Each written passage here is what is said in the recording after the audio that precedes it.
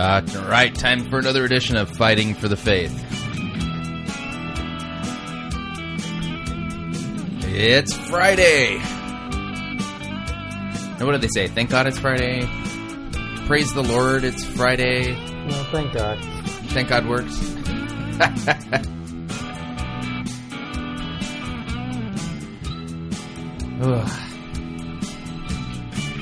Tough week.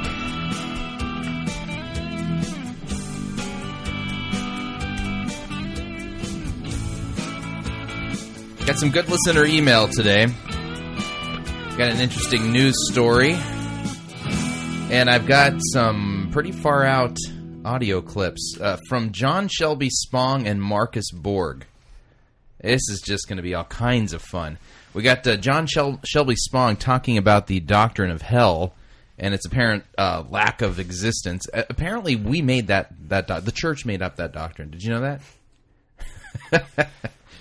Okay, so we're responsible for making up the doctrine of hell because we're all about controlling people. Does his coins all have only heads and heads on it? There's no heads and tails? There's no heads and tails? Apparently something like that, yes. That's probably how it works. And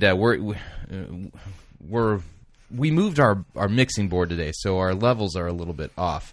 So, but we'll work at it while we work through the program today. Okay. I got an email yesterday, that actually the day before, that I thought was worth reading. And this one's from Andrew Deloach.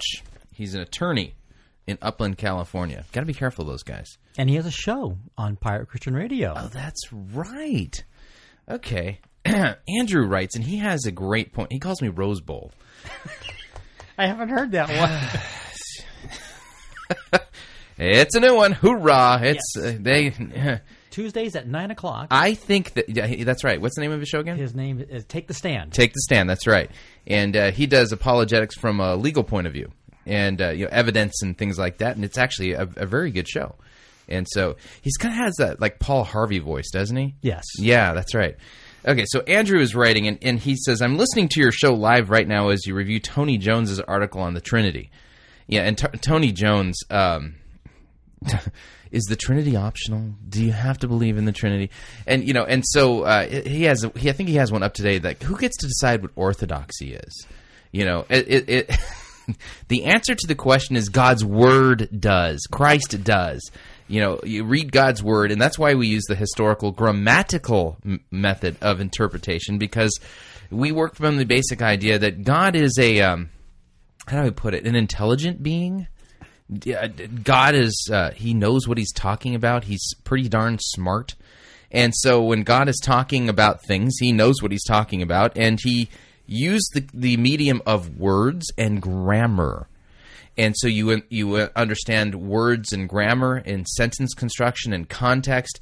And, history comes into place too, into play as far as, historical context is concerned as well. And so, anyway, how did I get off on that topic? I don't know. Okay. Back to Andrew's question. Okay. Okay, let me segue back into Andrew's question because apparently I lost myself on that, but it was an important point.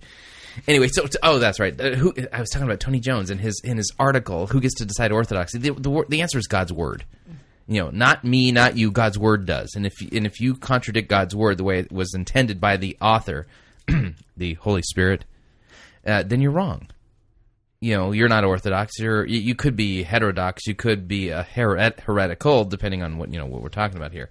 And there's some leeway here. There's some doctrines that are just not negotiable, and others that are that you can be wrong on. If you're not a Lutheran, but you'll find out that the Lutherans are right when we die. So. Okay. Okay, it says, I'm listening to your as you review Tony Jones's article on the Trinity and his query. See an attorney using the word query. His question whether the Trinity is necessary for Christian belief reminds me of something Tertullian pointed out in his On the Prescription of Heretics. And I happen to own this as part of my computerized library of Christian resources. And reviewed it. Actually, it's really... Tertullian has some good points here.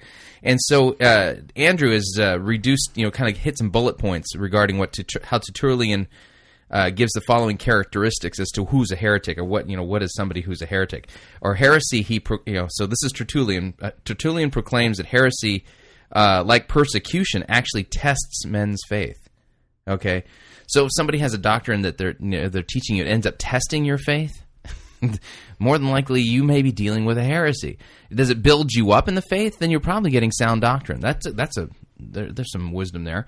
Heresy, it was predicted by Christ and condemned by Paul, who uttered a warning against philosophy and vain deceits. Absolutely. Heresy, it is caused by boundless and unfettered curiosity.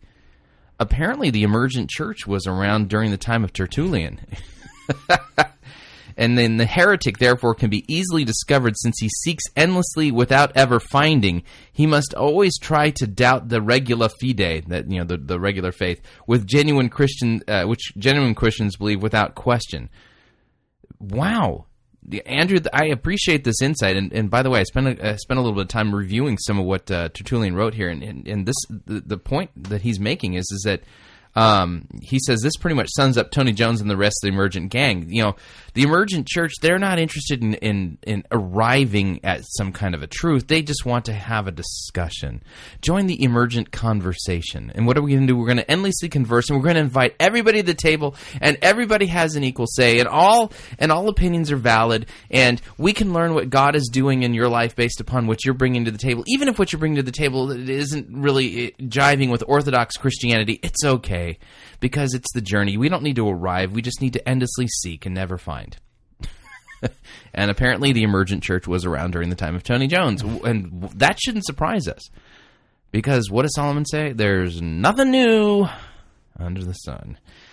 So he says, by the way, he says Tony Jones is way off when he refers to the Nicene Trinitarianism. The early church taught the Trinity well before the Council of Nicaea made it a creed. Amen. Very true. Tertullian, among others, combated several heretical non-Trinitarian doctrines of Montanism and Sabellianism, and I dedicated a whole episode of my show to that very subject. Well, we'll have to point. What do you know his website address for his podcast? I don't. But if he's listening, you can say hi. We'll tell you what. We'll hunt it down and we'll put it on. We'll put a link up to Andrew's podcast so that people can download and find that copy. Good point. All right, hang on a second here. This is one of those times where I wish I had a lot of country and western music or rawhide. Which version? I like the Blues Brothers version. You like the Blues Brothers version of Rawhide? Yeah, with Aykroyd and John Belushi. Really? Oh, yeah. I wonder if we could Google that. Okay, the reason why I wish I had a copy of Rawhide, you know what, that's it. I'm going to YouTube. I bet you anything they have. Because in segueing into this one, I don't want to use our normal news update music. Rawhide. Hang on a second here. Rawhide. You like the Blues Brothers edition? Oh, yes. Okay, I see Rawhide Blues Brothers. Is this appropriate to play on the air? Oh, yeah. Okay, just checking. All right. Yeah, because I don't recall this. So here... Rollin', rollin', rollin', rollin', rollin', rollin', rollin', rollin', rollin', rollin', rollin', rollin',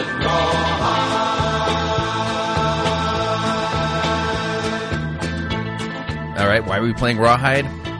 Well, we've got a story here in the Christian Post, and the headline reads, Cowboy churches attracting large crowds. Cowboy churches. I would hate to walk through that parking lot. Man, do they have church for city slickers? Dun, dun, dun, dun, dun, dun, dun, doo, doo. All right, I've had enough Rawhide. Okay, so Rawhide is our music for this. So the headline reads from the Christian Post: Cowboy churches attracting large crowds. Again, I kind of go back to that question that I've had over and over again. Why is it that we are coming up with every single different type of church that caters to a subculture or a particular taste in the culture? Now, remember that song "Rhinestone Cowboy"? Oh, yeah. Okay, now, I remember during the 70s, there was a whole country and western revival. It was really hip and cool to be country and western and have big old belt buckles and things like that. Cowboy hats. Yeah, right. Okay, and then it kind of fell out of favor. And then, and was it in the 90s, line dancing came in. Okay, and I think that's when Garth Brooks was, making his rounds and things like that. That was, there was a resurgence of country and western, and then it's not quite as popular in the culture. But then you have some crossover artists like Faith Hill and stuff like that. So that's about the extent of my knowledge as it deals with country and western. But my question: why are we having churches that are dividing along subculture lines? Okay, now I would fit into a cowboy church. Just as well as I would fit into a goth church, okay? And my question is that, if we can have cowboy church, can we have fat white guy church? Fat white guy suburbanite church. Don't you understand what I'm saying? Do they measure your waist before you get in? Yeah, we can have the biggest loser church, okay? We can have the biggest loser church for people who are large who want to be smaller, okay? Yeah, and then once you get to be smaller, you can't stay in the biggest loser church because you're no longer a big. Well, you are officially a big loser, but you've succeeded. Do they have communion wine light? Yeah, can we have church for people who like 24? That's coming back on. How about Battlestar Galactica church? They have a Star Trek church, and there's even a Jedi church, or a Star Wars church. Okay, so immediately I've got a problem, and that is that, here's the deal. The body of Christ doesn't know any such distinctions. There's neither male nor female, Jew nor Greek. Why are we slave nor free? Why are we dividing up? I mean, if this is the way to do church, then you would have seen, I'm pretty sure we would have seen people, in the New Testament where Paul would have set up slave church. He would have set up, those are for the Roman slaves.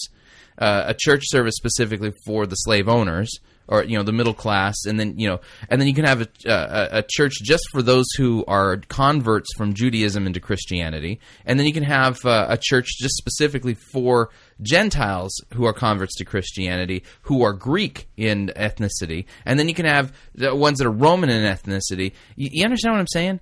What we've lost is this concept of the Catholicity of the Christian faith. And when I know people are going to go, whoa, he said the word Catholic. I'm not talking about Roman Catholics. I'm talking about the universality of the Christian faith, okay? And truth be told, I should, in an ideal situation, be able to, I should be able to go from one church to another church. Like if I'm on vacation with my wife, and we decide that we're going to visit, New York City or whatever, I should be able to find a church, plug myself right in, and just feel right at home. And not have to feel like I'm attending subculture New Yorker church or mafioso church. Or you understand what I'm saying? Am I making my point? Anyway, so let's read the article. Okay, Waxahachie. Now that's quite a word. You know what? There's another word I really like too. Monongahela. Oh, yeah. You ever heard that one? Yeah. Okay. I think Monongahela is in West Virginia. There's a forest there. The Monongahela. Never mind. Okay, Waxahachie, Texas. Moments after flying headfirst into the arena floor dirt, the man gets up and brushes off his protective vest as rodeo clowns rush in to distract the still bucking bull. Okay.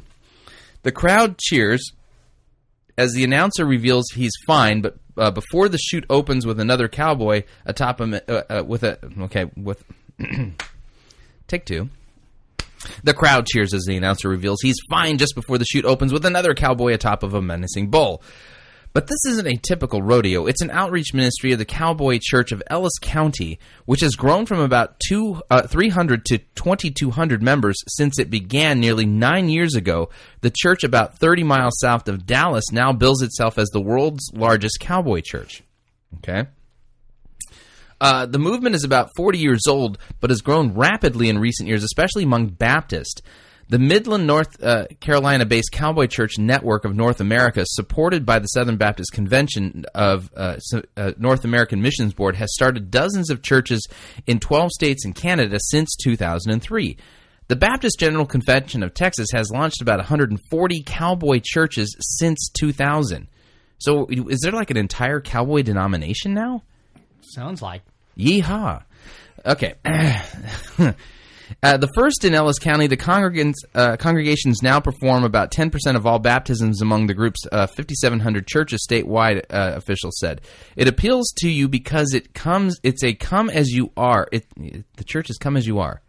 Now, one of the things I've noticed about purpose-driven churches is it's come as you are and stay as you are. So it appeals to you because it's come as you are, said Chris Maddox, who attends Cowboy Church of Ellis County. You don't feel judged based upon how you're dressed, how you talk, how you look. We're not asking somebody to be something that they're not. Okay, I mean, this sounds magnanimous. Okay, so apparently you can come to church in your cowboy duds. Okay, since we've all become such casual Americans, when has this been a problem? Okay, churchgoers wear cowboy hats and jeans, sing hymns accompanied by a country band, and get baptized in horse troughs. Okay. Some have Western-themed sanctuaries, others meet in barns or rodeo grounds, and some on weeknights. Now, there's nothing wrong with, with Christian church meeting in different places. I mean, I get that, but, what are they meeting to do exactly? This is where we're going to get into the meat of this. A few months ago, Cowboy Church of Mobile, Alabama, started meeting at a nightclub called The Whiskey on one Sunday each month, where the bar is normally closed for business.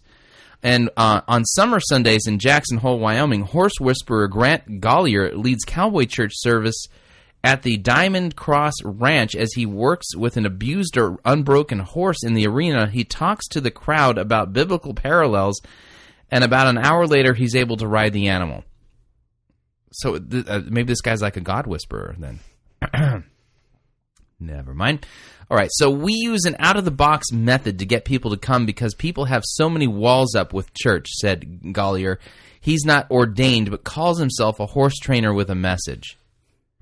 Okay, all right, so he's not ordained, but he gives sermons with horses on the stage that he's able to ride at the end, or maybe never mind. Okay, now organizers say the church attracts everyone from rodeo participants to farmers to country music lovers and people who embrace the Western lifestyle. Some don't fall into any of those categories, but say they just haven't felt comfortable in traditional churches. I met a man in a feed store who said that he hadn't been to church in 40 years, and now he's going to a cowboy church, said the Reverend Jeff Smith, a North Carolina pastor who founded the Cowboy Church Network 5 years ago. Larger cowboy churches have arenas and offer rodeo events. So can you imagine going to a church that has a rodeo arena?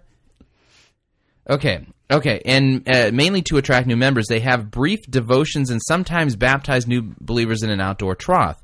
What a family life center is to a traditional church, an arena is to a cowboy church. So if you go to a traditional megachurch and you have a family life center, they basically say that their arena is the equivalent of that. So you go to church to work your animals or to have a show. So the Reverend Charles Higgs, director of the Baptist Convention of Texas Western Heritage Ministries. Matt Ward, who is 15, who plans to become a professional bull rider, was among dozens who rode bulls earlier this month at a weekly event at the Cowboy Church of Ellis County's arena. He attends another church near his hometown of Saginaw, about 50 miles away, but he came to the rodeo event because of a friend recommended it. All right, we continue with the story. At other places, all they want to do is drink beer, Ward said, referring to non-church arenas, but there are a lot of nice people here, and that's a lot safer. So at other arenas, you just want to sit around and drink beer. So this is a family-friendly rodeo arena. And some Baptist leaders say that their cowboy churches have grown so quickly because they offer an alternative for those who associate churches with long sermons and pressure to donate or to accept Jesus as their Savior. So if you want a church where you're not going to be pressured to become a Christian or to donate... or no long sermons. So no long sermons, no pressure to donate, and nothing about pressuring you to... That's weird. Okay. It is a little bit for Baptists. Now, in our church, we don't pressure people to make a decision for Jesus because we're not decision theology folks. So, folks, if you want a church where you're not going to be pressured to make a decision for Jesus, become a Lutheran. But the thing is, I don't think Pastor Hodel would look good in his, clerical alb and stuff like that on the back of a bull. I think that'd be terrible. The sermons aren't too long. No, we got pretty short homilies too. But and then we have Sunday school class, which could, if Roseborough's teaching, that'll just drag on forever.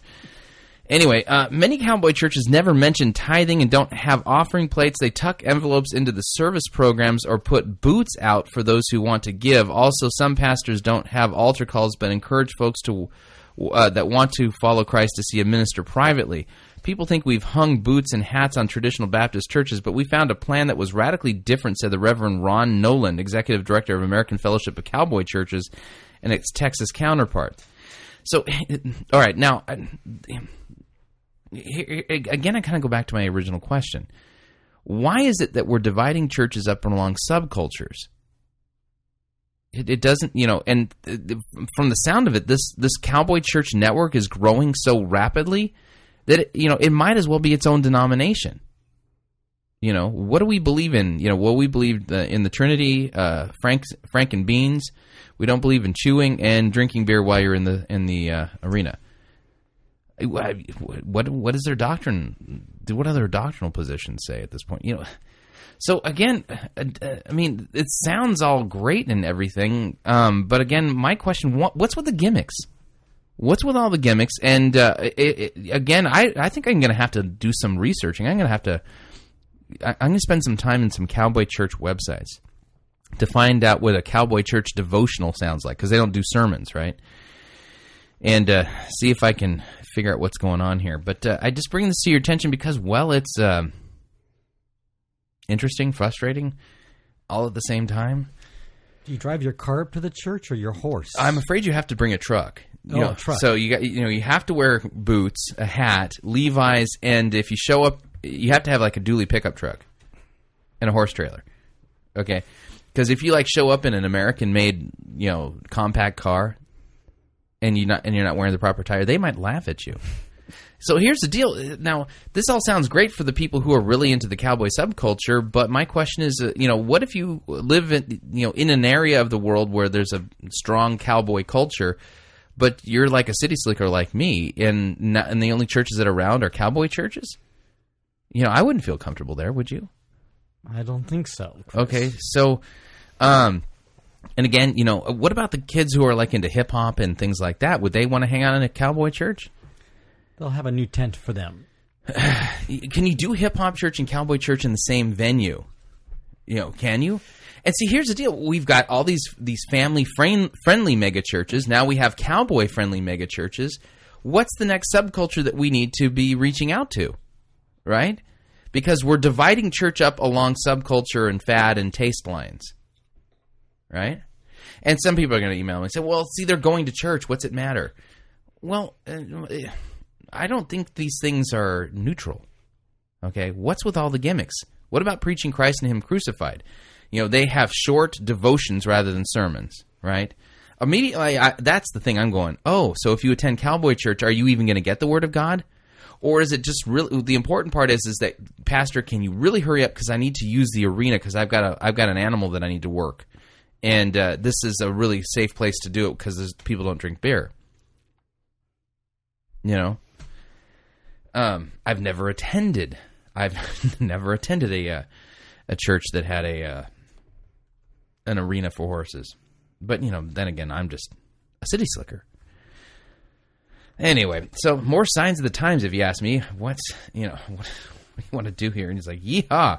So anyway, all right, we're going to, what I'm going to do? I'm going to take our first break just a couple minutes early.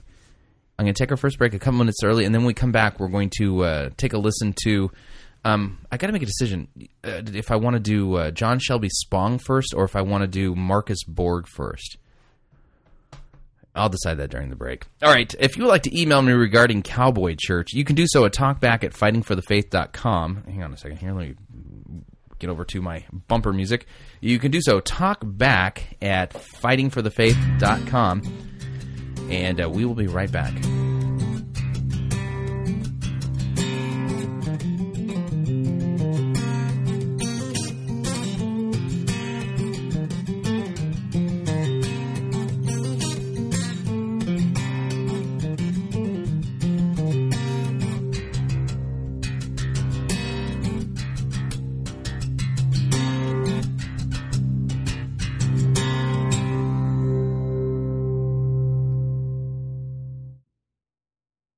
Sissy-opified religiosity won't save you. You're listening to Fighting for the Faith.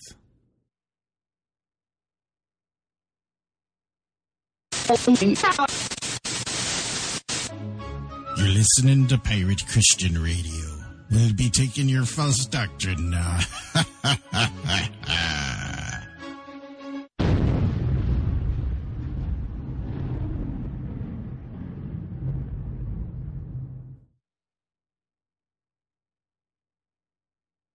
Fighting for the Faith is underwritten in part by LifeLock. Did you know that identity theft is a $50 billion a year business? And the severe downturn in the economy is providing identity thieves with even more incentives to hijack your identity and destroy your good name. But LifeLock provides a proactive identity theft service specializing in the prevention of identity theft rather than the reporting of it. LifeLock was founded in 2005 and is already considered the industry leader in identity theft prevention. In fact, LifeLock CEO Todd Davis is so confident in LifeLock's ability to protect your good name and stop identity thieves dead in their tracks that he freely shares his social security number on television, radio, and the internet. Furthermore, LifeLock guarantees its services up to $1 million. For more information on LifeLock, visit fightingforthefaith.com and click on the LifeLock logo on our homepage.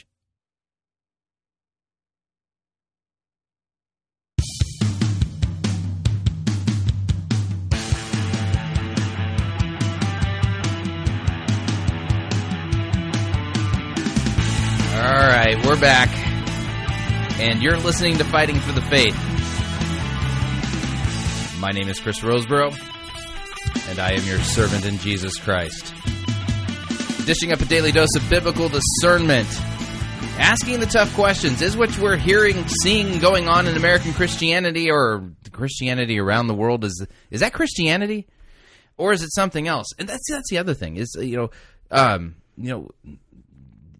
I hate to bring up like old categories like this because it'll show my age, but you ever remember hearing sermons about being worldly?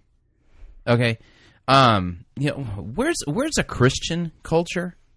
You understand what I'm saying? Where's our Christian culture? Why is it that I have to be a hyphenated Christian?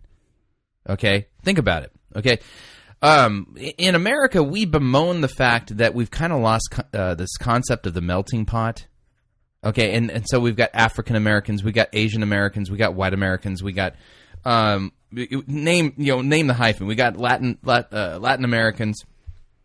Okay, and what's happened is that it just seems like our culture continues to be divided and divided and divided and divided based upon all these different hyphenated distinctions. Well, the reality is that the Christian church really should be a melting pot. I'm not a cowboy Christian. I'm a Christian.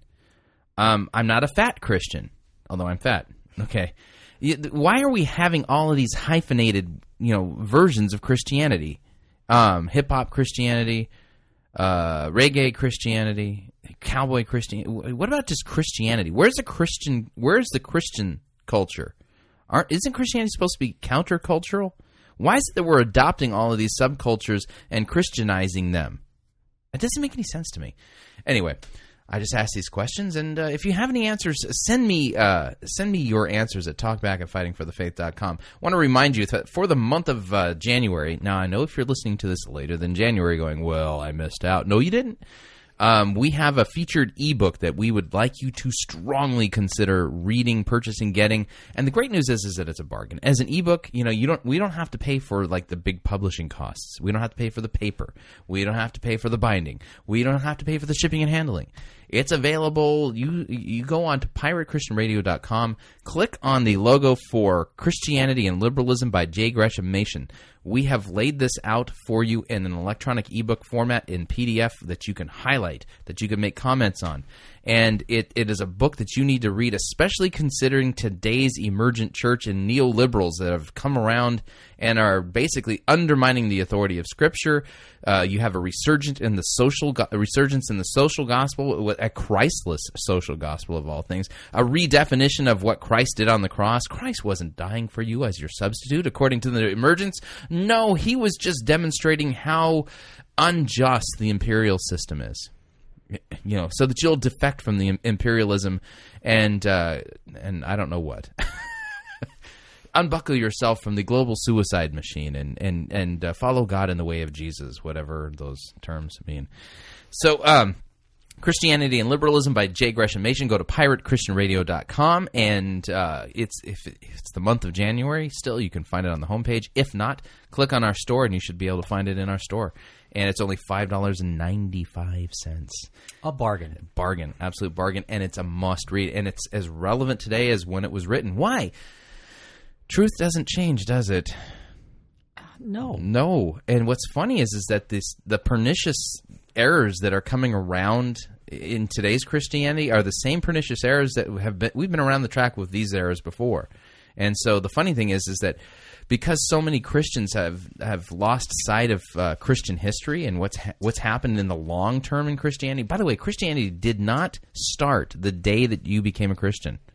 I know this is hard to believe. I know it's impossible to think that there were actually Christians before you became a Christian, and that those people had something to contribute to the body of Christ in their time and era. But it's true. It's true. So absolutely a must-read book, and I really strongly encourage you to get it. Okay, moving along, I've made a decision. We're going to go with Marcus Borg first. Okay, and I didn't flip a coin. Okay. Because it might not have a tails. It only has heads and heads. Oh, like that movie Dark Knight? You know what I'm talking about? That guy that had the never mind. Yeah. That was an interesting movie, by the way. I'm thinking about playing a sermon review on The Dark Knight, because it's so popular, and Roseboro has to be relevant. All right, here we go. So I bring up Marcus Borg here because if you remember earlier in the week, I read an article that I'm writing for the Pirate Christian Radio Journal, which we're getting ready to release any second now. And the name of the article is "The Greatest Expert on the Scriptures Who Ever Lived and His View of the Bible." And the basic gist of the argument is that there's a lot of people out there attacking the Scriptures and undermining it and trying to make it something far less than the Word of God. And before we do that, we need to take a look at Jesus Christ and His view of the Scriptures, because He was none other than God in human flesh, and He proved it by raising Himself from the dead. And Jesus actually had some opinions about the Scriptures, and I document the fact that Jesus actually believed that Abraham, Isaac, and Jacob were real people, that Jonah was really in the belly of the fish for 3 days, that Noah, the ark, and the worldwide flood were real. All of this stuff. And as a result of it, I mean, if you're going to call yourself a Christ follower, you really want to take a hard look at what Jesus said, regarding the Scriptures. But here is a gentleman by the name of Marcus Borg. For lack of a better way of putting it, we'll just describe him as a liberal. Okay? And there are people in the emergent church that are impressed with Marcus Borg and his opinions and his ideas, and have adopted them as their own and passed them along in their writings. And I want you to hear what this guy has to say about God's Word. Because when we compare that to Jesus' opinion, I think you'll see that there's a huge difference. And it's really shocking when you actually hear somebody say these things. So here we go. Here's Marcus Borg talking about the Scriptures. Reclaiming the Bible as a vital resource in the life of congregations and in the life of Christian individuals is one of the most important tasks for mainline congregations today. And that's because many of us in the mainline grew up with an understanding of the Bible that stopped making sense to us at some point. And this understanding that stopped making sense to many of us is a literalistic understanding, either in hard form or soft form. Now, the hard form of biblical literalism is the insistence that everything the Bible says is the absolute will of God, and that if it says something happened, then that thing really happened. So it's very much concerned with factuality as well. Okay, so stop right there. So he grew up with an understanding of Scripture that he grew out of. Okay, and he's not into literalism, and he thinks that literalism is a bad thing, especially if you're concerned with the factuality of the stories in the Scripture. Was Jesus concerned about the fact? I mean, Jesus said that just as Jonah was in the great fish for 3 days, so he tied his resurrection to that story as if it was real, right? Abraham, Isaac, and Jacob, he said God is the God of the living, not the dead. He said those guys were real. Adam and Eve, Cain and Abel. right? Jesus actually believed all that stuff as if it was factual. And Sodom and Gomorrah, he said that Sodom would have been around to that day if they had repented. Right? Right. So apparently Jesus was into the factuality thing. Okay, so I'm finding a huge difference here between Marcus Borg, superstar in liberal circles, and Jesus Christ. Well, let's continue. And at some point, for most of us in mainline churches, that understanding of the Bible that we acquired as children simply stopped being persuasive to us. Shorthand for that understanding of the Bible, of course, is biblical literalism. And again, it exists in both harder and softer forms. So one of the main tasks for congregations today is to do adult theological re-education about the Bible. And this will concern, above all, the three questions of the Bible's origin, its authority, and its interpretation. For an earlier way of looking at the Bible, basically the foundation of literalism in harder or softer terms, the Bible is seen as a divine product. The hard form of that is because it comes from God, it is therefore inerrant or infallible. The softer form simply says the Holy Spirit guided it in such a way that there are no serious mistakes in it. And that leads to an understanding of the Bible's authority, because the Bible comes from God as no other book does. That's why it has authority. And then finally, for this earlier view, the Bible is read literally, again, in harder or softer. You got to stop there. Do you think God had anything to do with the Bible? Definitely. He's basically speaking about those who would think such things as if they're kind of neophytes, right? All Scripture. Here we go. Okay, 2 Timothy chapter 3, verse 16, the Apostle Paul writing, and by the way, no significant changes from our earliest manuscripts to our what we have now regarding what Paul wrote here. Paul said, all Scripture is God-breathed and is profitable for teaching, for reproof, for correcting, and for training in righteousness. Right? Okay, so what does Scripture say about itself? Well, according to the Apostle Paul, who, by the way, actually is a witness to Christ's resurrection, kind of unnaturally, and a little bit different than the rest of the apostles, but he is a witness to the resurrection of Jesus Christ, and he even learned his doctrine directly from Jesus Christ. Did you know that? It says that. Paul says that, okay? And Paul says that all Scripture is breathed out by God and is profitable for teaching, for reproof, for correction, and for training in righteousness. So who are you going to believe, Marcus Borg, or are you going to believe the Apostle Paul? I'd go with B. You're going to go with B? You know what your problem is that you're just closed-minded. That's your problem with you. You're old-fashioned and you're closed-minded, and how could you possibly believe that the Bible is, anyway. Okay, let's listen to Peter, by the way, the Apostle Peter. This is from 1 Peter chapter 1. Okay? Peter writes, no prophecy, this is verse 20, no prophecy of Scripture comes from someone's own interpretation, for no prophecy was ever produced by the will of man, but men spoke from God as they were carried along by the Holy Spirit. Okay, well that's an interesting way of putting it, don't you think? Okay, so you think the Apostle Peter thought that the Holy Spirit had something to do with inspiring and guiding God's Word into coming into being? I'd say Pete's got it right. Yeah, Pete. What do you remember what Pastor Hodel called the Apostle Peter that one sermon? No. This is a couple of years ago. Peter's name is what? Peter Bar Jonah. Okay, Peter, son of John. Okay, that's his name. But Peter's name means rock. And So Pastor Hodel was calling him Rocky Johnson. I thought that was hilarious. And no, it actually made he wasn't trying to be silly in the sermon. It actually worked out really well in the sermon. But Rocky Johnson, it's Peter. Never mind. So Peter, he seems to believe that the Holy Spirit had something to say about the inspiration of Scripture. So what's Marcus Borg's beef here? Well, let's continue. softer forms. The hard form would lead... Let me back it up again. It's a little bit, it's a YouTube video, so it's not very precise. Leads to an understanding of the Bible's authority, because the Bible comes from God as no other book does. That's why it has authority. And then finally, for this earlier view, the Bible is read literally, again, in harder or softer forms. The hard form would lead to arguing against evolution, for example, because evolution conflicts with the biblical account of creation. It does.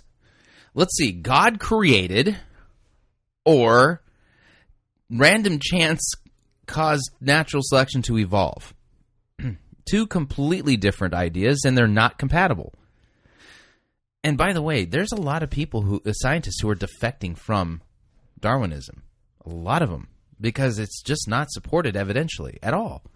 But that's a different story. The softer form can accept evolution, all right, but would still insist that the most spectacular things in the Bible really happen pretty much as they are described. Now, the alternative to that way of seeing the Bible, which I think is what congregations need re-education about. Okay, Marcus Borg is calling for congregational re-education about the Bible. Okay, did you catch that part about the fantastic events happening as they were described? Like the parting of the Red Sea, Jesus rising from the dead, healing the blind, stuff like that. Miracles. We're too smart for that, Martin. Is the way of seeing the Bible that's been emerging for the last couple hundred years in mainline biblical scholarship. Oh, okay. So we're going to reject what Christianity has taught about the Scriptures for its entire existence. All 2,000 years of Christian history, and going back even farther, going back even into Judaism and their extremely high view of Scripture.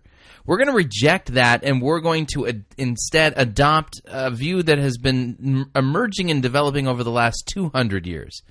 We're going to adopt the Johnny-come-lately version of viewing the Scriptures, right? I'm sorry, but a 200-year-old concept, that's just a newbie. Okay, and truth doesn't change, does it? No. Are you sure? 2 + 2. Tomorrow it could be 5. When I was interviewing Doug Padgett, he actually said that new math was kinder and gentler math. We've got to have politically correct math now. Okay, we continue. In fact, it's taught in basically all seminaries of the mainline churches. And this way of seeing the Bible sees the Bible as a human product, not as a divine product. It's the product of two ancient communities. The Jewish Bible, the Christian Old Testament, is, of course, the product of ancient Israel, and the New Testament is the product of the early Christian movement. And as the product of these two Jesus actually calls the Torah and the prophets the Word of God, and he says that he sent the prophets and that the prophets spoke by his command, right? Remember, those Old Testament prophets, what would they say? Thus saith the Lord. Does he consider himself a Christian? Oh yeah, of course. It's what he didn't like Christianity that he grew up with all those hard, prickly edges and all those really exclusive claims and stuff. So he's adopted the 200-year-old emerging view of Scripture that it's not really, God didn't say that. It's a human product. Ancient communities, it tells us not what God thinks, but what these early ancient communities thought. Tells us about their stories about God, about what they thought God was like, about what they thought life with God involved. And as the product of our spiritual ancestors, it's extraordinarily valuable to us. It puts us in touch with... Oh, it's valuable. See, they have such a high view of Scripture. It's not a God product. It's a man-made product, but it's very valuable to us. Really. I have a couple of choices here. I can have the man-made product called the Bible, or I can have the inspired Word of God. One is of divine origin, of divine inspiration. directly, God's communication to us, revelation about himself to us, and we can actually know something with certainty about what God is like because he has told us what he's like, right? Or we're just going to basically say, now listen, this is very valuable to us. We really, really value the Bible. Sounds more like deism. Yeah, we value, but it's just a man-made product. And what's going on here? When you get behind all of this, it's a complete denial of the miraculous. Okay? What's the point in believing in a God who is not capable of doing anything? He's not capable of inspiring anybody. He's not capable of speaking. He's not capable of performing miracles. I mean, this God that they believe in, I'm absolutely convinced it's a 4'9" tall, 87-pound nerd, okay, who lives over on some planet on a tiny little island that he's accidentally got himself trapped on, and he can't figure out how to get off of it. This is a completely powerless God. What is the deity that they worship? I mean, I like to take their God out and rough him up a little bit. It'd be fun. Yeah. Anyway, let's continue with Marcus Borg. With their perception, with their experience, also puts us in touch with their limitations and with their partial vision and so forth. So it's not an unambiguous treasure, but it is a treasure in earthen vessels. And that sounds so pious, doesn't it? We really value it, and it is a treasure. We think it's a treasure, but it's fool's gold. It's, in earthen vessels. There's no real godly stuff in there. Let's go back with the Apostle Peter. 1 Peter chapter 4, okay? Now, if you got your Bibles, 1 Peter chapter 4, and let's see. Okay, all right.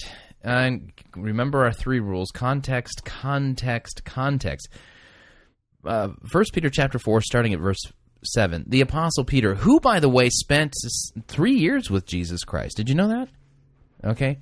Actually walked with Jesus, talked with Jesus, witnessed Jesus' miracles, okay, had meals with Jesus, all of that stuff. He was there with Jesus, okay. So who are we going to take? You're going to take Marcus Borg, or you're going to take the Apostle Peter?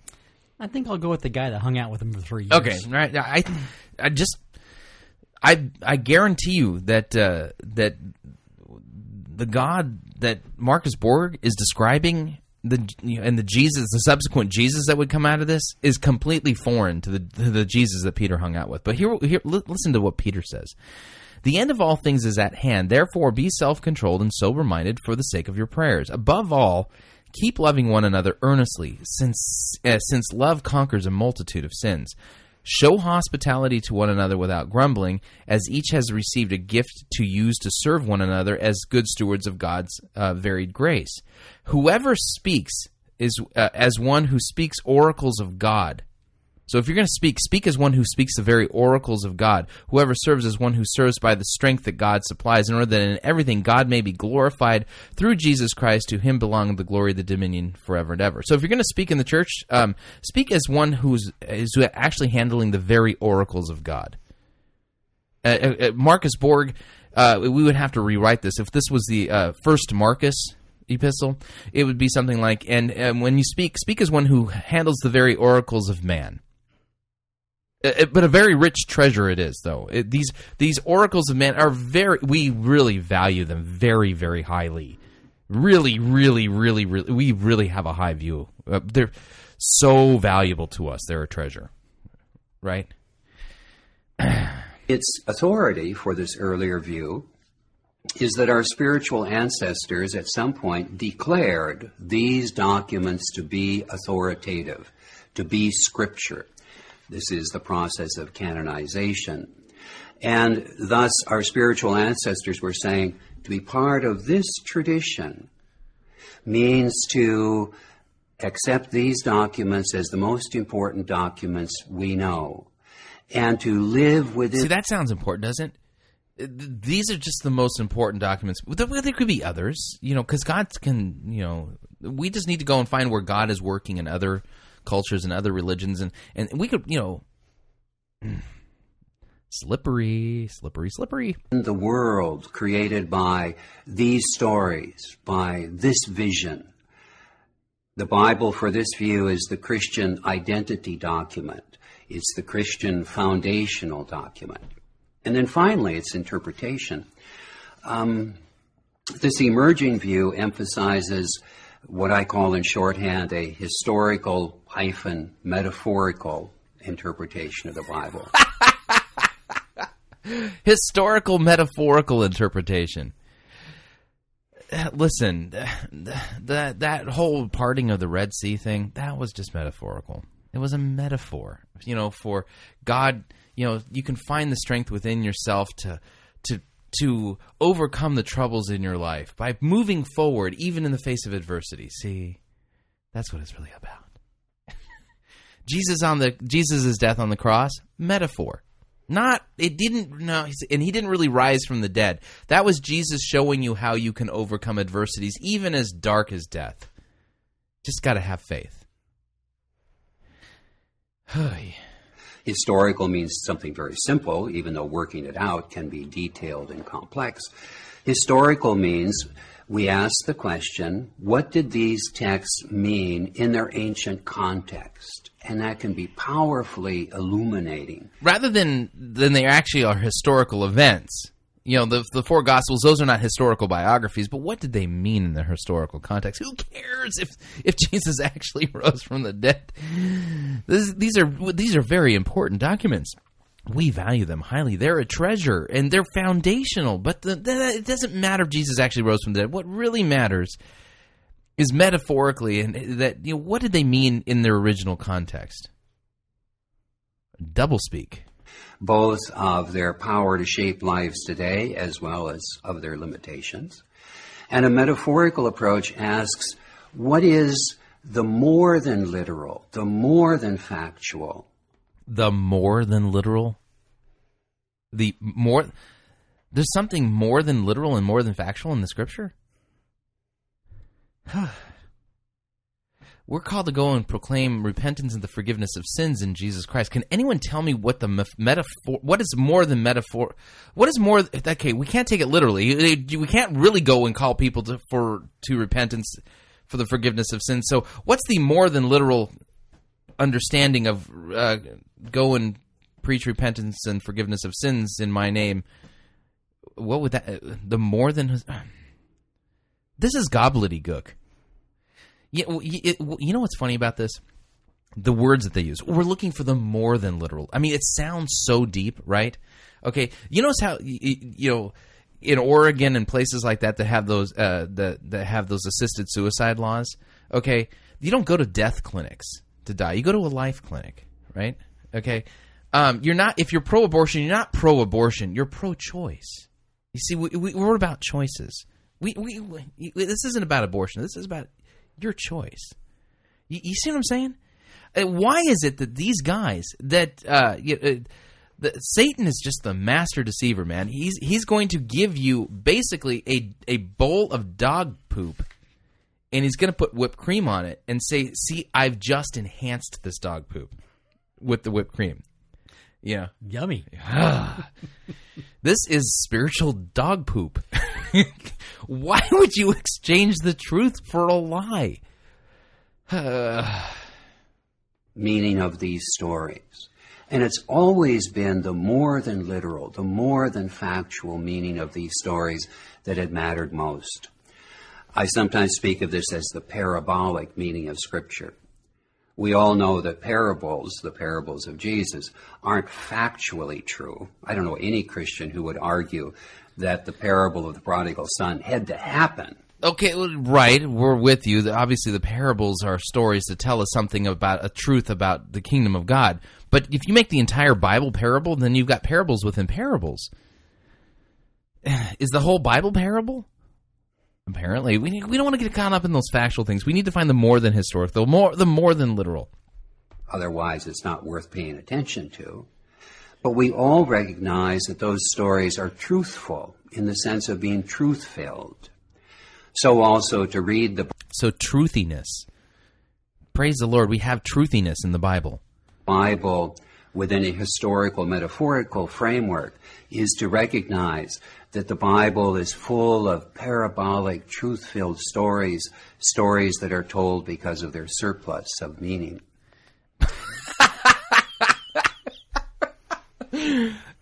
They're true because of their surplus of meaning. They're not really true. Okay, we don't want to... Oh, no. Don't believe that it's actually a product of the Holy Spirit. Don't actually believe that these things really happen the way Jesus believed. But instead, what we want you to do is understand that they're truth-filled, and they're important. And it's a treasury for us. But there's no... Hi. So communicating that vision of the Bible to our congregation so that they can reclaim it is vitally important.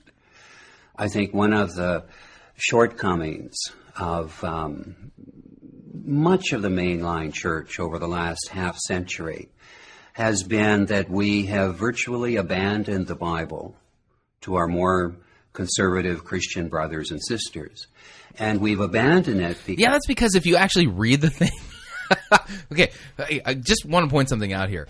Okay, this is designed to get you back into the Scriptures, but make it so that when you read a passage of Scripture that absolutely challenges you, rocks you to your core, and you realize that you're a sinner, that you can go, wait a second, I need to find the bigger truth in this, the more than truth, the more than literal in this.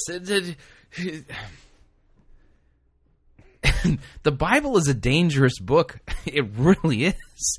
But, I mean, so why have these mainline liberals abandon the Bible? Because it constantly contradicts them, and they have to explain why. You know, it's like that homosexual that I'm debating at littleLeaven.com who says that he's a Christian, that God made him gay. No, God did not make you gay. And basically this kid believes, or this person believes, that every passage of Scripture that condemns homosexuality, that it can be explained away. Well, can't everything? Yeah, apparently. But I mean, isn't rationalization great? It's like sticking your head into the sands of reality. Because we can't take it literally anymore. But we haven't had a persuasive, compelling, and powerful alternative to put in its place. And I think the Bible continues to be the primary means whereby God still speaks to us today. Now, as an Episcopalian, an Anglican myself, I would say God speaks not simply or only through the Bible. God also speaks through reason, through the Christian tradition more fully understood. How about through Todd Bentley and Patricia King? Does God speak through them? And through experience. Oh, okay. And so all of these together are ways that God still speaks to us.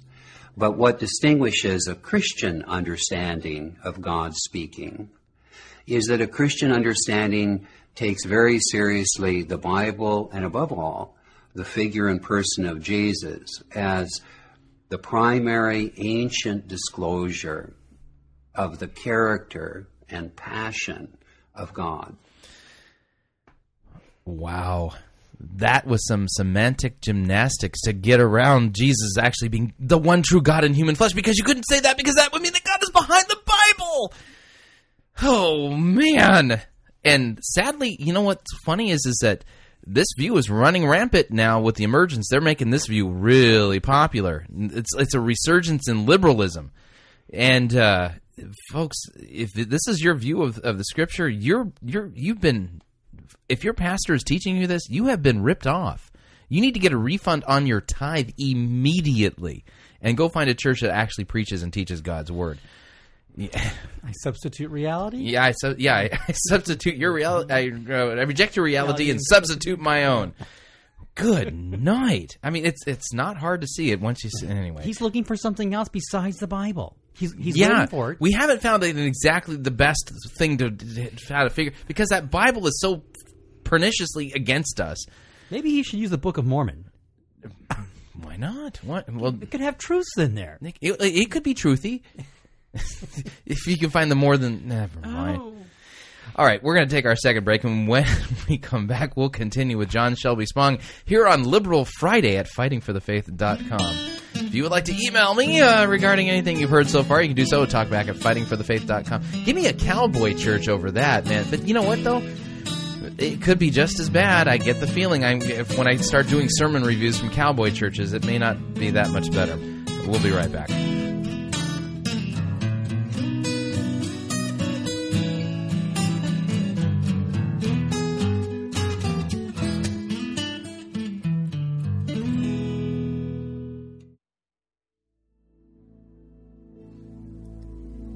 This is the air I breathe.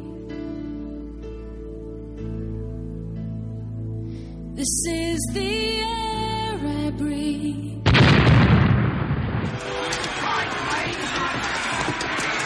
I've had enough of this sissy, pansy, turning photo-written music you have the audacity to call worship. Men, put this entire girly praise band in the boo box. Let's wheel in the organ and get some real worship music underway.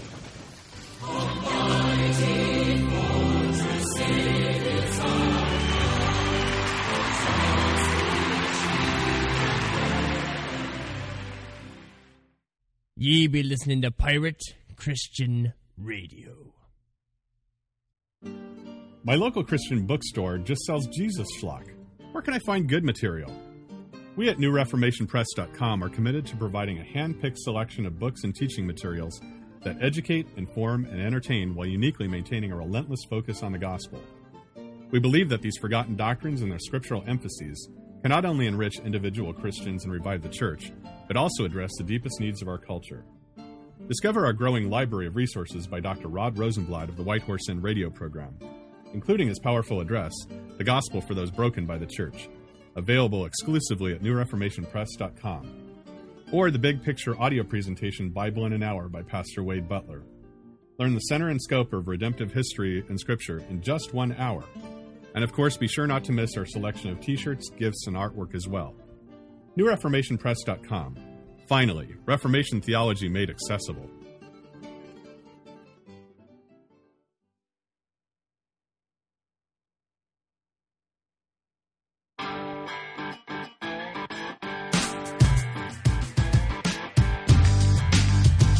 All right, we're back, and you're listening to Fighting for the Faith. Yeah, I feel like I gotta go take a shower after listening to that. I feel gross. It's only gonna get worse. We got John Shelby Spong next. It's Liberal Friday, I guess, here. You know what? Here's the deal. This is what we are facing. And believe me when I tell you, the emergence, Tony Jones, Doug Padgett, Brian McLaren, and the gang, they have a lot more in common with Marcus Borg than they do with somebody like John MacArthur or Reverend Swirla or even Todd Wilkin from Issues, etc. I mean, Mark, just so frustrating. You know, so you're basically being given a wooden nickel and told, listen, this is valuable. It's really, really, you know, we treasure this, you know, but it's a wooden nickel, you know.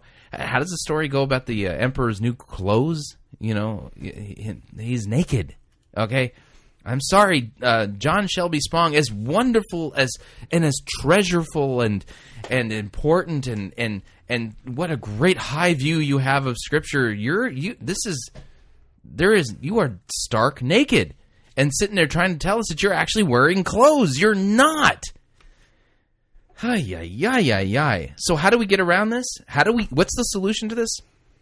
It is take a look at Jesus' view of the Scriptures. Did Jesus believe that God had something to do with the Bible, that it was God's word? Did Jesus believe the stories were actual and literal and true? The answer is yes, all the way down the line. There is not one thing you can point to in Jesus' view of the Scripture that would say, oh, wait, well, that was a truthy view.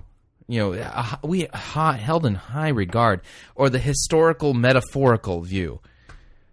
Oh, man. I mean, you might as well just be reading fortune cookies, right? It doesn't. Or theologians for your noggins. right? And see, here's the deal. What your view of Scripture is going to dictate your theology.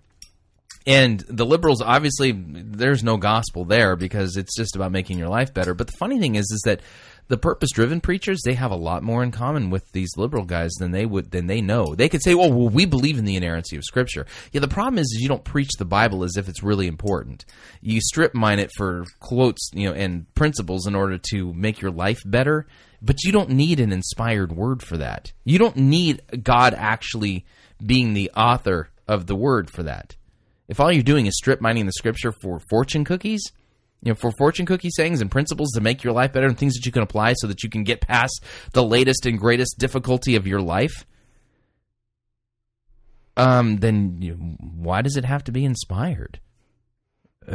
Why couldn't we get it from the Bhagavad Gita?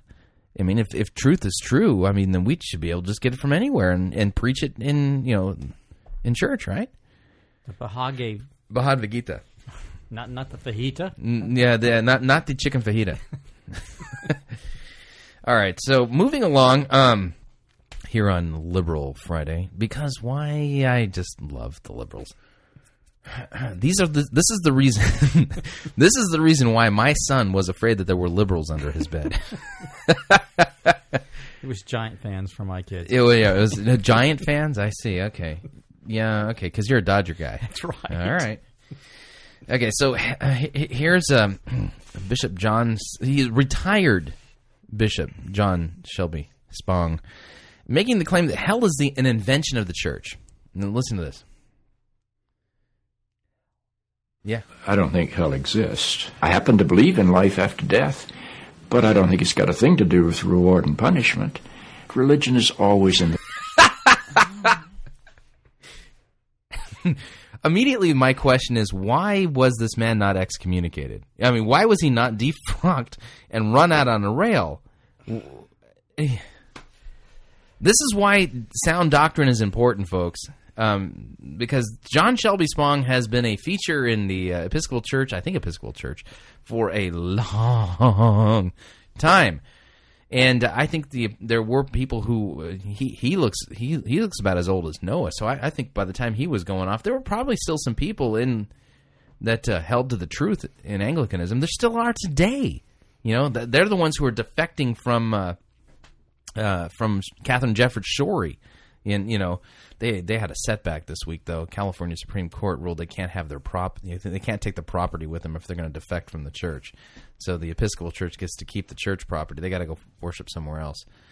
Anyway, so here's John Shelby Spong, and I'll just use my Rick Warren quote here. Who cares what you think? Are you the decider of these things? The control business. And I got to back this up because you got to hear this. I don't think hell exists. I happen to believe in life after death, but I don't think it's got a thing to do with reward and punishment. Religion is always in the control business. And that's something people don't really understand. So religion is in the control business. Religion is in the control business. I don't think I agree with that. I believe there are some religions that are very controlling, legalistic religions, even legalistic denominations or legalistic pastors that are very controlling. But I don't think Christianity is really designed to be about control. It's about proclaiming the gospel of Jesus Christ and the forgiveness of sins and repentance. Right? Okay? And it doesn't do it at the edge of a sword.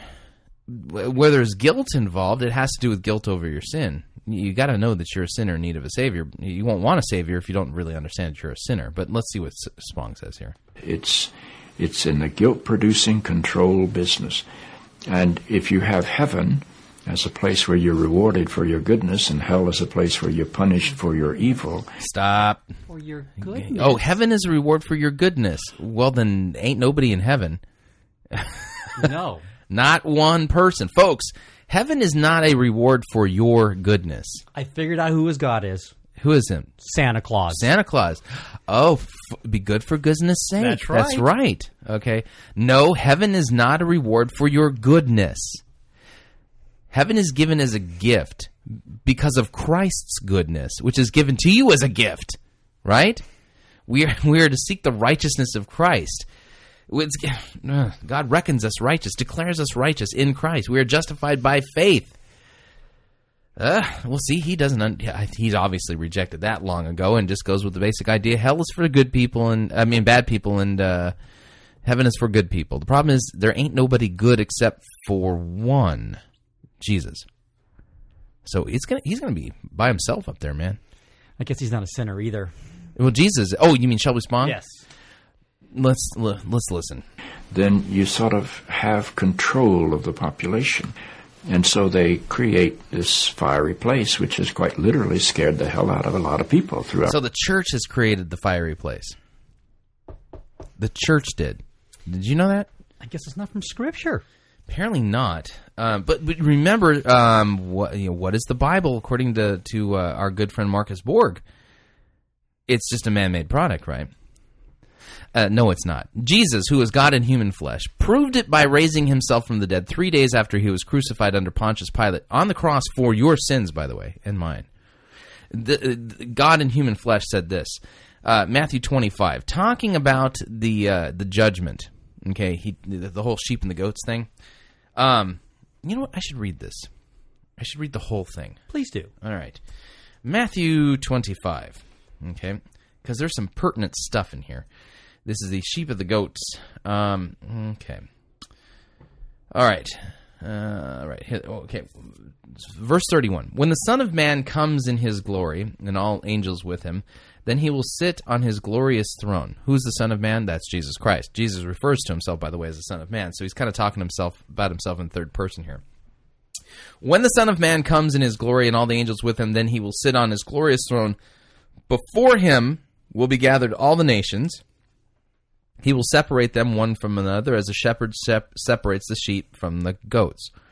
And he will place the sheep on his right, but the goats on his left. Okay, how were they separated, by the way? By their kind, by what they are. Not what they did, what they are. Sheep over here, goats over there. Okay? By the way, Christ is the only one who can transform somebody from a goat into a sheep. You can't do that you can't even do it with... You can't do it at all.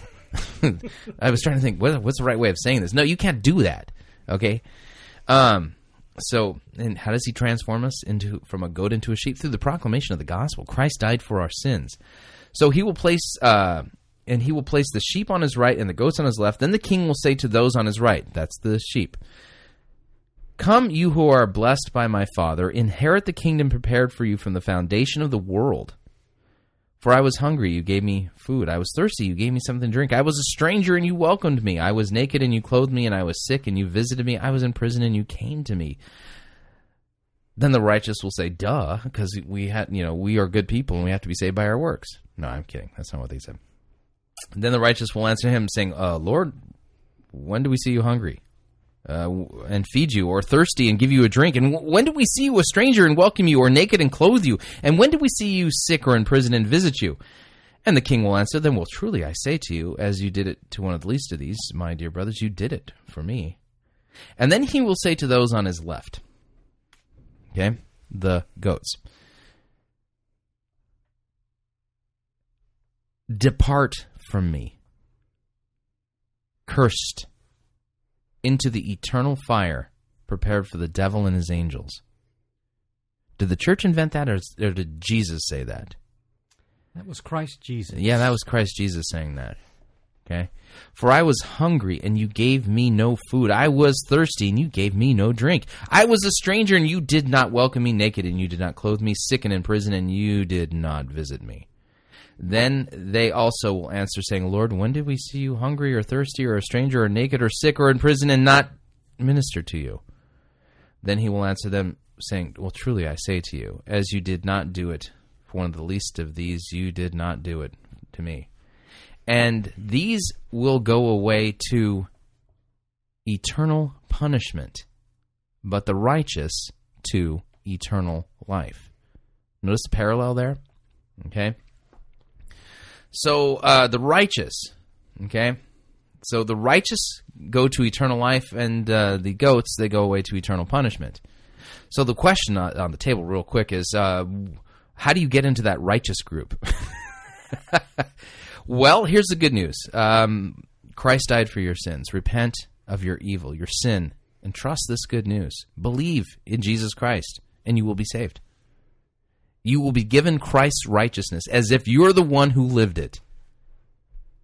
God will see you as perfectly righteous for the sake of Christ. Now, if you want to try to get on your own righteousness rather than Christ's, good luck. Because you have to keep God's law perfectly. From the moment you were conceived to the moment you draw your last breath. Anyway, so do you think Jesus believed in eternal punishment? Trick question here. Yeah, you're going to go with that? Yeah. Okay, so John Shelby Spong said that the church invented hell, and funny enough, all of the earliest manuscripts we have of the Gospel of Matthew include this passage. In fact, textually, there's no flag on the play. Okay, I'm looking at my Nestle Allen Greek New Testament, and there's nothing flagging this. There's no footnote or nothing saying, oh, wait a second, this doesn't appear in the earliest manuscripts. This just kind of crept in. You can't trust that this is there. So, none of that. Right? But, let's see here. Eternal, Ionion, punishment, kalasin. Okay? So, eternal. Basically, this is punishment eternal. That's what it is. It's punishment eternal. You don't like it? Take it up with Jesus.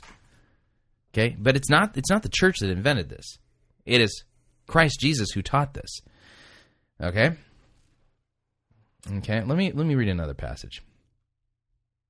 John chapter 5. John chapter 5. The relevant passage is in verse 29, but we always do context. Jesus, verse 25 says, Truly, truly, I say to you, an hour is coming and is now here when the dead will hear the voice of the Son of God, and those who hear will live. For as the Father has life in himself, so he has granted the Son also to have life in himself. And he has given him authority to execute judgment because he is the Son of Man. Do not marvel at this, for an hour is coming when all who are in the tombs will hear his voice and come out, those who have done good to the resurrection of life. And what is it to do good? To believe in Jesus Christ. And those who have done evil to the resurrection of judgment. Well, that sounds fun, doesn't it? No, this whole lake of fire thing is it's bad news, folks. And it wasn't the church that invented it. It was Christ taught it. Well, let's continue with Shelby Spong here. About Christian history. And it's part of a control tactic. But wait a minute, you're saying that hell, the idea of a place under the earth or somewhere where you're tormented for an eternity, is actually an invention of the church? I think the church fired its furnaces hotter than anybody else. But I think there's a sense in most religious life of reward and punishment in some form. The church doesn't like for people to grow up because you can't control grown-ups. That's why we talk about being born again. When you're born again, you're still a child. Oh, okay. So born again is you're going to just stay a baby, right? I don't know any evangelicals that talk about being born again as some kind of a perpetual state of infantitude. Although I know a lot of churches, because of the shallowness of their preaching, keep all of their people in infantitude, if that. Okay. The people don't need to be born again. They need to grow up. They need to accept their responsibility for themselves and the world. Whoa. People don't need to be born again? People don't need to be born again? Hang on a second here. Born? I spell it the Swedish way. Bjorn again? Born again. Hang on a second here. You know, just flag on the play. Just gotta go with what Jesus said here. John Shelby Spong said that people don't need to be born again; they need to grow up. Right? Jesus. Well, let me read this in context. Let me grab some context here. We'll add 3 verses. Here we go. Now, there was a man of the Pharisees named Nicodemus, a ruler of the Jews. This man came to Jesus by night and said to him, Rabbi, we know that you are a teacher come from God, for no one can do these signs that you do unless God is with him. And he answered him, Well, truly, truly, I say to you, unless one is born again, he cannot see the kingdom of God. That sounds conditional, doesn't it? Now, where's that at, Chris? That's John chapter 3, verse 3. So Jesus Christ saying, unless you're born again, you cannot see the kingdom of God. And contrast that with what John Shelby Spong just said. Can't control grown-ups. That's why we talk about being born again. When you're born again, you're still a child.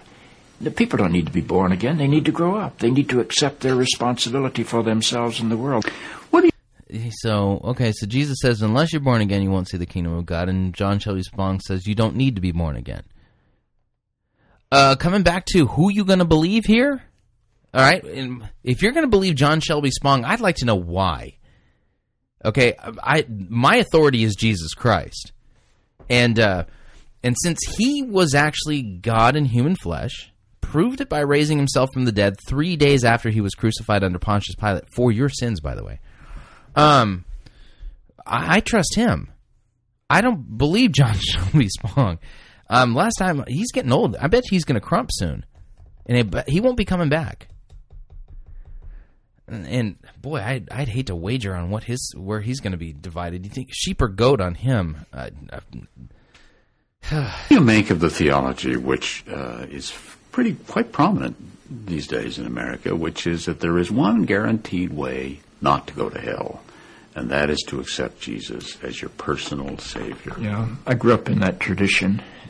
Every church I know claims that we are the true church, and they have some ultimate authority. We have the infallible Pope. We have the inerrant Bible.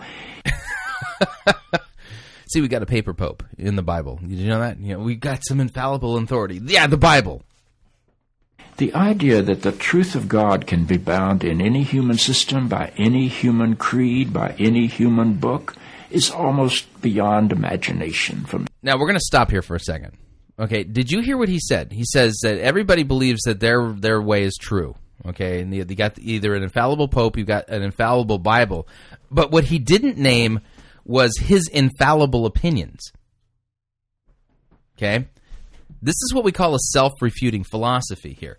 He's attacking infallible Bibles and infallible popes, and yet he's pontificating and telling us that this idea that you can know the truth about God is ludicrous. Well, yet he's expounding a truth supposedly about God. And the truth that he's expounding is the truth that you can't really know everything about God, or you can't know anything with certainty about God, but that is a certain truth. You see the tricky stuff that's going on here? Let me play it again so you can kind of see the sleight of hand. It's like watching a pea game. You ever lost some money while you were at downtown in a city, with some guy with a shell and pea game? By the way, don't ever do that. Those guys they'll scam you. So let's hear this again. Guaranteed way not to go to hell, and that is to accept Jesus as your personal Savior. Yeah, I grew up in that tradition. Every church I know claims that we are the true church, and they have some ultimate authority. We have the infallible Pope. We have the inerrant Bible. The idea that the truth of God can be bound in any human system by... Apparently we have the infallible Shelby Spong. See, that's what's going on here. See, okay. How do they do this in Sesame Street? One of these things is not like the other. One of these things is not the same, right? Okay, so here's the deal, is that in this particular case, all of these things that he's listing are the same, okay? You have to have an authority of some kind, okay? And so he's attacked the authority of the inerrant Scripture. He's attacked the authority of the Pope, that doesn't bother me a bit. But I do have a problem with him attacking the authority of Scripture. But he's then turning around and he's speaking authoritatively, right? So who's the authority here during this interview? John Shelby Spong and his personal opinions, his theologizing ego, right? Yeah. But it's another authority. He just doesn't name it as an authority. Slippery, slippery, slippery. We continue. Any human creed by any human book is almost beyond imagination for me. I mean, God is not a Christian. God is not a Jew or a Muslim or a Hindu or a Buddhist. By what authority are you saying such things, John? By his own authority, isn't he? He's his own authority here. He just said God isn't a Christian. Well, I would basically say, okay, prove it. How do you know he's not? He says God is not a Muslim. Okay, great. How do you know that? He just said it's ludicrous for you to think that you can know about God, right? And yet he's sitting here making definitive truth claims and statements about God that he believes are true and that we should believe. Liberalism is self-defeating, always self-defeating. All of those are human systems which human beings have created to try to help us walk into the mystery of God. And now, everything he's saying is part of a constructed human system that he's created in his own mind, right? To help you understand the mystery of God. Because he's speaking authoritatively about God. But he's not speaking from what the Bible says. This is just John Shelby Spong's personal enlightenment. I honor my tradition. I walk through my tradition. But I don't believe my tradition defines God. I think it only points me to God. You and I are emerging people, not fallen people. We're emerging people, not fallen people. Wow. That's not what the Bible says at all. Not at all. Let me read a fun passage of Scripture here, because why... Again, who's going to be your authority? Who are you going to believe? So you can come up with chapter and verse here. Oh, yeah. Okay. All right. Okay, just checking. Let's see. Oh, wait, I'm in the wrong book. Well, I always like going to Ephesians chapter 2 because it's pretty straightforward. Okay, we'll read a little bit of this. As for you, you were dead in trespasses and sins in which you once walked, following the course of this world, following the prince of the powers of the air, the spirit that is now at work in the sons of disobedience, among whom we all once lived in the passions of our flesh, carrying out the desires of the body and the mind, and were by nature children of wrath like the rest of mankind. Now, okay, just a simple logical question. The Scriptures say that when God originally created Adam and Eve, he created them in his image, right? And now our state is that we are by nature objects of God's wrath. Do you think that there's some kind of a lowering of the standard here? Maybe there's a fall involved? I think that those two are not synonymous, and I don't think that the current state of humanity really reflects that image of God very well if we're by nature objects of wrath and sinners. But then we got Romans. Romans 3 is always very good. Romans chapter 3, verse 9. What then? Are we Jews any better off? Well, no, not at all. For we've already charged that all, both Jews and Greeks, are under sin. As it is written, none is righteous, no, not one. No one understands, no one seeks God. All have turned aside. Together they have become worthless. No one does good, not even one. Their throats are an open grave. They use their tongues to deceive. The venom of asps is under their lips. Their mouth is full of curses and bitterness. Their feet are swift to shed blood. And their paths are ruin and misery, and the way of peace they have not known. There is no fear of God before their eyes. Mm-hmm. So John Shelby Spong says that. All right, let's. You notice that this is like an exercise in opposite day. Good is evil. Evil is good. White is black. Black is white. Up is down, and down is up. Here we go. To the mystery of God. I honor my tradition. I walk through my tradition. But I don't believe my tradition defines God. I think it only points me to God. You and I are emerging people, not fallen people. Our problem is not that we are born in sin. Our problem is we do not yet know how to achieve being fully human. Wow. Can you believe that? I just read the passages that make it very clear that we are born in sin. Whew. The function of the Christ is not to rescue the sinners, but to empower you and to call you to be more deeply and fully human. Wow. So, tell me that's not brazen. What did Christ die for? Our sins. But he says the function of the Christ wasn't to rescue sinners. Oh, wow. 1 Corinthians chapter 15. He must have a really skinny Bible. I think it's a pamphlet. He got a memo from God. There's a couple of red letters on it. Paul, oh, man. Paul writing, 1 Corinthians chapter 15. Now I will remind you, brothers, of the gospel that I preached to you, which you received, in which you stand, and by which you are being saved, if you hold fast to the word that I preached to you, unless you believed in vain. For I delivered as of first importance what I also received, that Christ died for our sins in accordance with the Scriptures, that he was buried and was raised on the third day in accordance with the Scriptures. Okay, so let me back this up and play this quote again because it's just so good. The problem is we do not yet. Hang on, YouTube, not very precise. Here we go. You and I are emerging people, not fallen people. Our problem is not that we are born in sin. Our problem is we do not yet know how to achieve being fully human. The function of the Christ is not to rescue the sinners, but to empower you and to call you to be more deeply and fully human. By the way, he's preaching in a church. You can see the altar right behind him, where they're, for communion. Wow. Some other passages come to mind. Let's see here. Let me do this. Seek and save. Let's see if I can do... I have to get this from another translation. Let's see. Okay. Hang on a second. The Lost. Okay. Oh, man. I'm going to have to find this one. Okay, hang on a second. We're going to do this Google style. Seek and save the lost. Here we go, Luke 19. Here we go. Sorry about that. Computerized Bible. I'm doing this free form today because this, wow. Okay. Okay.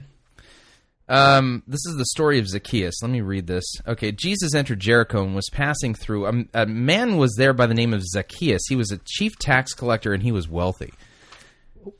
Believe me, if you were a tax collector, that was a good gig back then. You'd make a lot of money. The problem is that your fellow Israelites didn't like you because you were a thief. Where in Luke is that? Luke chapter 19.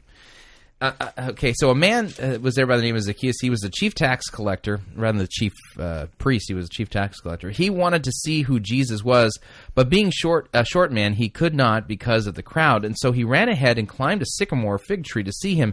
And since Jesus was coming that way, and when Jesus reached the spot, he looked up to him and said, "Zacchaeus, come down immediately so that you can achieve full potential as a human." No, that's not what it says. Zacchaeus, come down immediately. I must stay at your house today. So he came down at once and welcomed him gladly. And all the people saw this and began to mutter and grumble. He has gone to be the guest of a sinner. But Zacchaeus stood up and said to the Lord, "Look, Lord, here now I give half of my possessions to the poor, and if I have cheated anybody out of anything, I will pay them back 4 times the amount."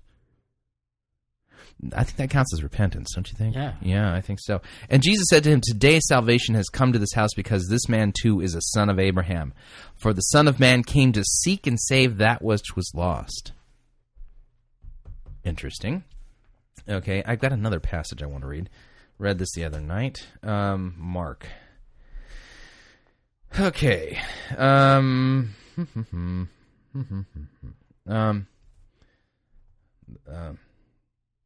Sick. Okay, let's see if I can find this. All right, here we go. Okay. Luke chapter 2. Mark chapter 2. Mark chapter 2. Okay.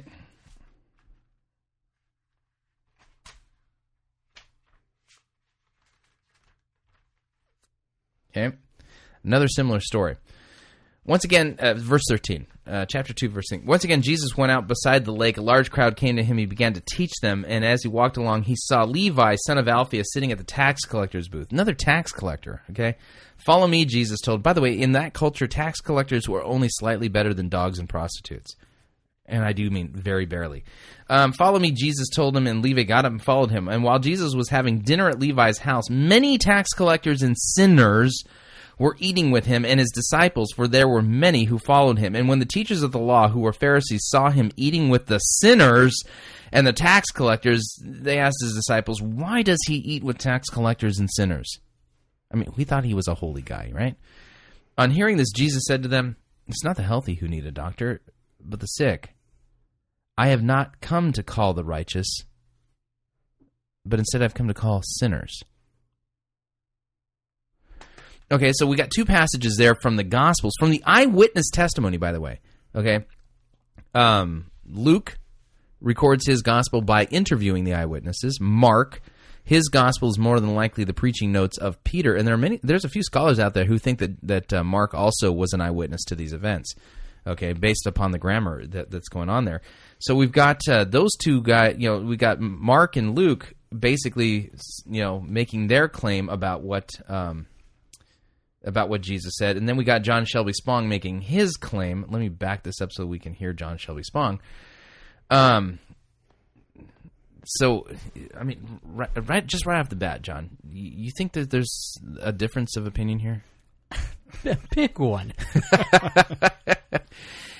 But, okay, and see, okay, I'm waiting for this to load up, okay, because that's the deal with liberalism, okay?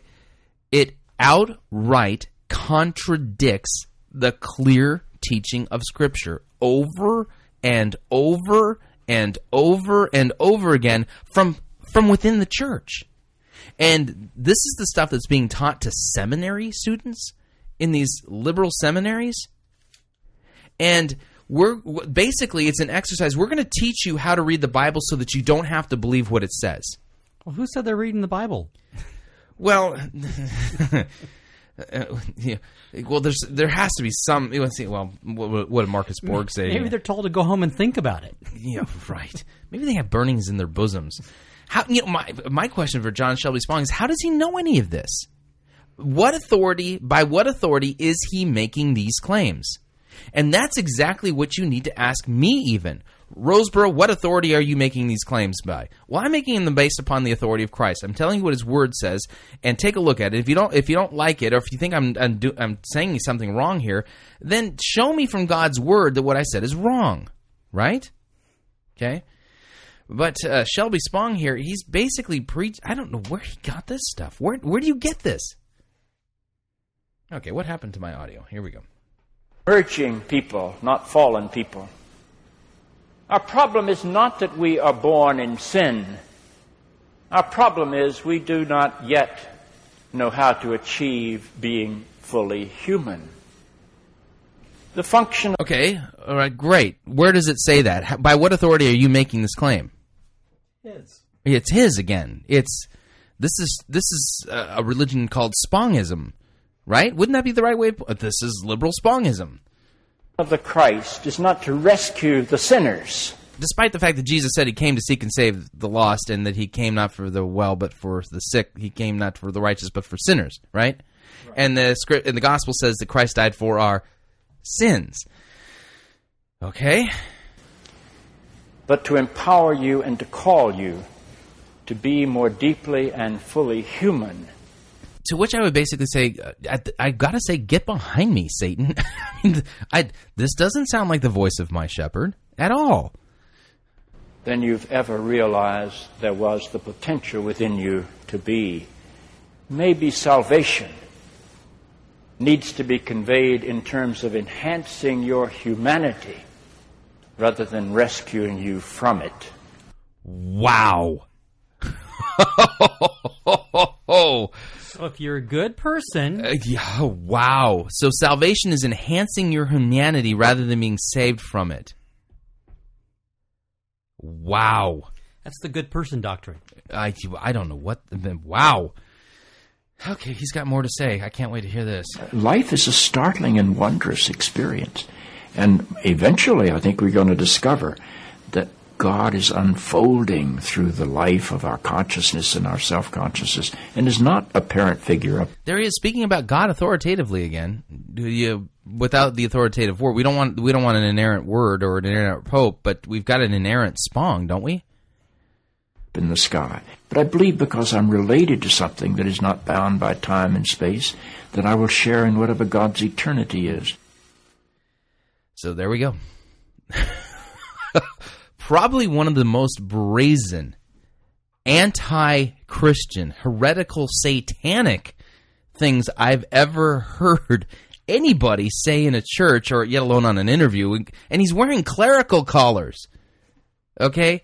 How is it that this guy became a bishop? He should have been thrown out. Okay? There's a reason why doctrine is important. okay? And you guard and defend doctrine. That's why the scriptures say to preach the word, reprove, rebuke, and exhort. Why? You do that. You got to teach what's in accord with sound doctrine. And if somebody's not teaching something that's in sound doctrine, you rebuke them and correct them and get them back on track. Because if you don't, you end up here. This isn't Christianity. Not by any stretch of the imagination. I don't give him very good Vegas odds either. This is a completely different gospel. Completely different. Christ didn't come to rescue sinners, or instead, salvation is you enhancing your humanity, right? Well, which is a lot harder, right? Good luck. I can't do it. Well, John, I get that. I can't either. But, you're right. So you're going to end up chasing your tail, enhancing your humanity. It reminds me of a Bill Cosby sketch, but it's not really good to, Bill Cosby, in his, have you seen his himself video? And there's a section in there where somebody's supposedly trying to convince him to do cocaine. And so Bill Cosby says, "Why should I do cocaine?" And the guy says, "Well, because it enhances your personality." Now, these are not the words that Cosby uses, but he says, "Yeah, but what if you're a jerk?" That's the concept. Okay, the last thing we need is somebody with have an enhanced personality if they're a jerk. Let's magnify that. But here we have the words of the Apostle Paul. Let me remind you of Paul's credentials. He actually had a face-to-face encounter with Jesus Christ on the road to Damascus. He therefore is a eyewitness of Christ's resurrection from the dead. And he claims that he received his doctrine directly from Jesus and even brought it to the apostles and laid it out to them to see if it was in accord with what they were preaching. And they put their stamp of approval on what Paul's message was. You know that? So you're not going to tell us what you feel? No, because you don't want to know what I'm feeling right now. Believe me. Feelings at this point could be dangerous. Paul says to the Galatian church, "I am astonished that you are so quickly deserting the one who called you by the grace of Christ and are turning to a different gospel." Which is really no gospel at all. Galatians what? Galatians chapter 1. I've read verses 6 and 7. Which is really no gospel at all. And I would say that this applies to John Shelby Spong's so-called gospel. This is no gospel at all. There's no good news here. Which is really no gospel at all. Evidently, some are throwing you into conversion or trying to pervert the gospel of Christ. I think that's what we heard from John Shelby Spong, isn't it? A complete perversion of the gospel. And Paul says this, "But even if we, or an angel from heaven, should preach to you a gospel other than the one we preached to you, let him be eternally condemned." There's that eternally condemned. There's that hell stuff that the church invented, right? "As we have already said, so I say it again. If anybody's preaching to you a gospel other than the one that you accepted, let him be eternally condemned." Is that vague or ambiguous? John Shelby Spong does not preach the gospel of Jesus Christ. In fact, he is openly hostile to it, to the point of denying it publicly, of completely rewriting it. And, of course, my question is, by what authority is he doing that? How can we trust that what he's saying is true? I mean, he's contradicting Jesus Christ and the Scriptures flat out. So why is it that he gets to run around in a clerical collar and be called a Christian author? Same with Marcus Borg, by the way. I think we've made our points today, don't you think? Yeah. I'm feeling gross. I got to go take a bath now. That was icky. Anyway, if you would like to email me regarding anything you've heard in today's program, you can do so at talkback@fightingforthefaith.com. Until next week, God bless you.